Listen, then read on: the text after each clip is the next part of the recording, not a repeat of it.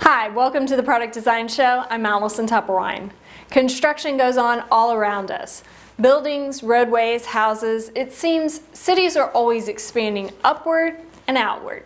But as cities and towns move up and out, older buildings and infrastructure has to be replaced. That's where deconstruction comes in, and designing the right tools for that job is what today's show is all about. I'm Vince Penman.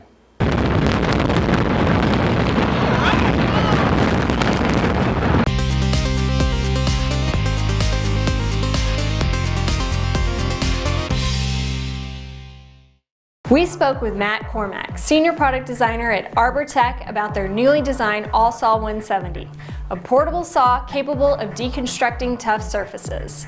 Unlike traditional saws that use a chain-driven or disc cutting motion, the All-Saw 170 uses a high-frequency elliptical motion to hammer and cut material at the same time. While this motion is powerful, containing that power poses unique design challenges. Designers at Arbor Tech were faced with two conflicting issues. First was creating blades and a connection rod that could withstand the massive inertial and torque forces created by the motor. Second was ensuring the saw would be light enough for versatile, everyday use. Inertial motion is a product of mass coupled with speed, and it was these physics that were at the front of the engineers at Arbor Tech's minds when they decided on a twofold strategy for reducing the weight of the blade. First, Matt's team decided that the blade's width needed to be tapered from wide to narrow as the blade moved from its connection point to the cutting edge. Not only did this taper reduce the mass of the blade, but it allowed the blade a degree of flexion along its length that would prevent it from breaking during use. The next step in reducing the blade's weight was to carve away sections of material while ensuring that the blade was strong enough not to shatter. To do this testing, Arbor Tech used Creo-Parametric to begin cutting away sections of the blade's body.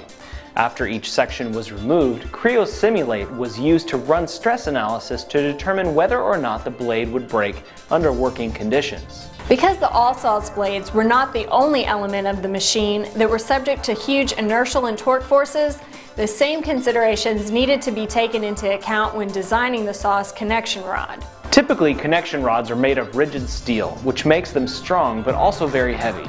Again, this weight was a non-starter for Arbor Tech's designers. They decided to use aluminum because of its relatively low weight.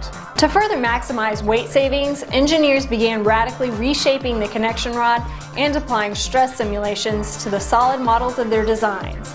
In the end, reshaping the connection rod shaved 800 grams from the All-Saw, which is about 2 pounds. By substantially reducing the weight of several key components in the All-Saw 170, Arbor Tech's engineers created a saw capable of deconstructing the hard surfaces while being light enough to be used for hours at a time. You can see Creo-Parametric in action, the same software that Arbor Tech used to design their All-Saw and its blades, at ptc.com/go/Creo-Parametric.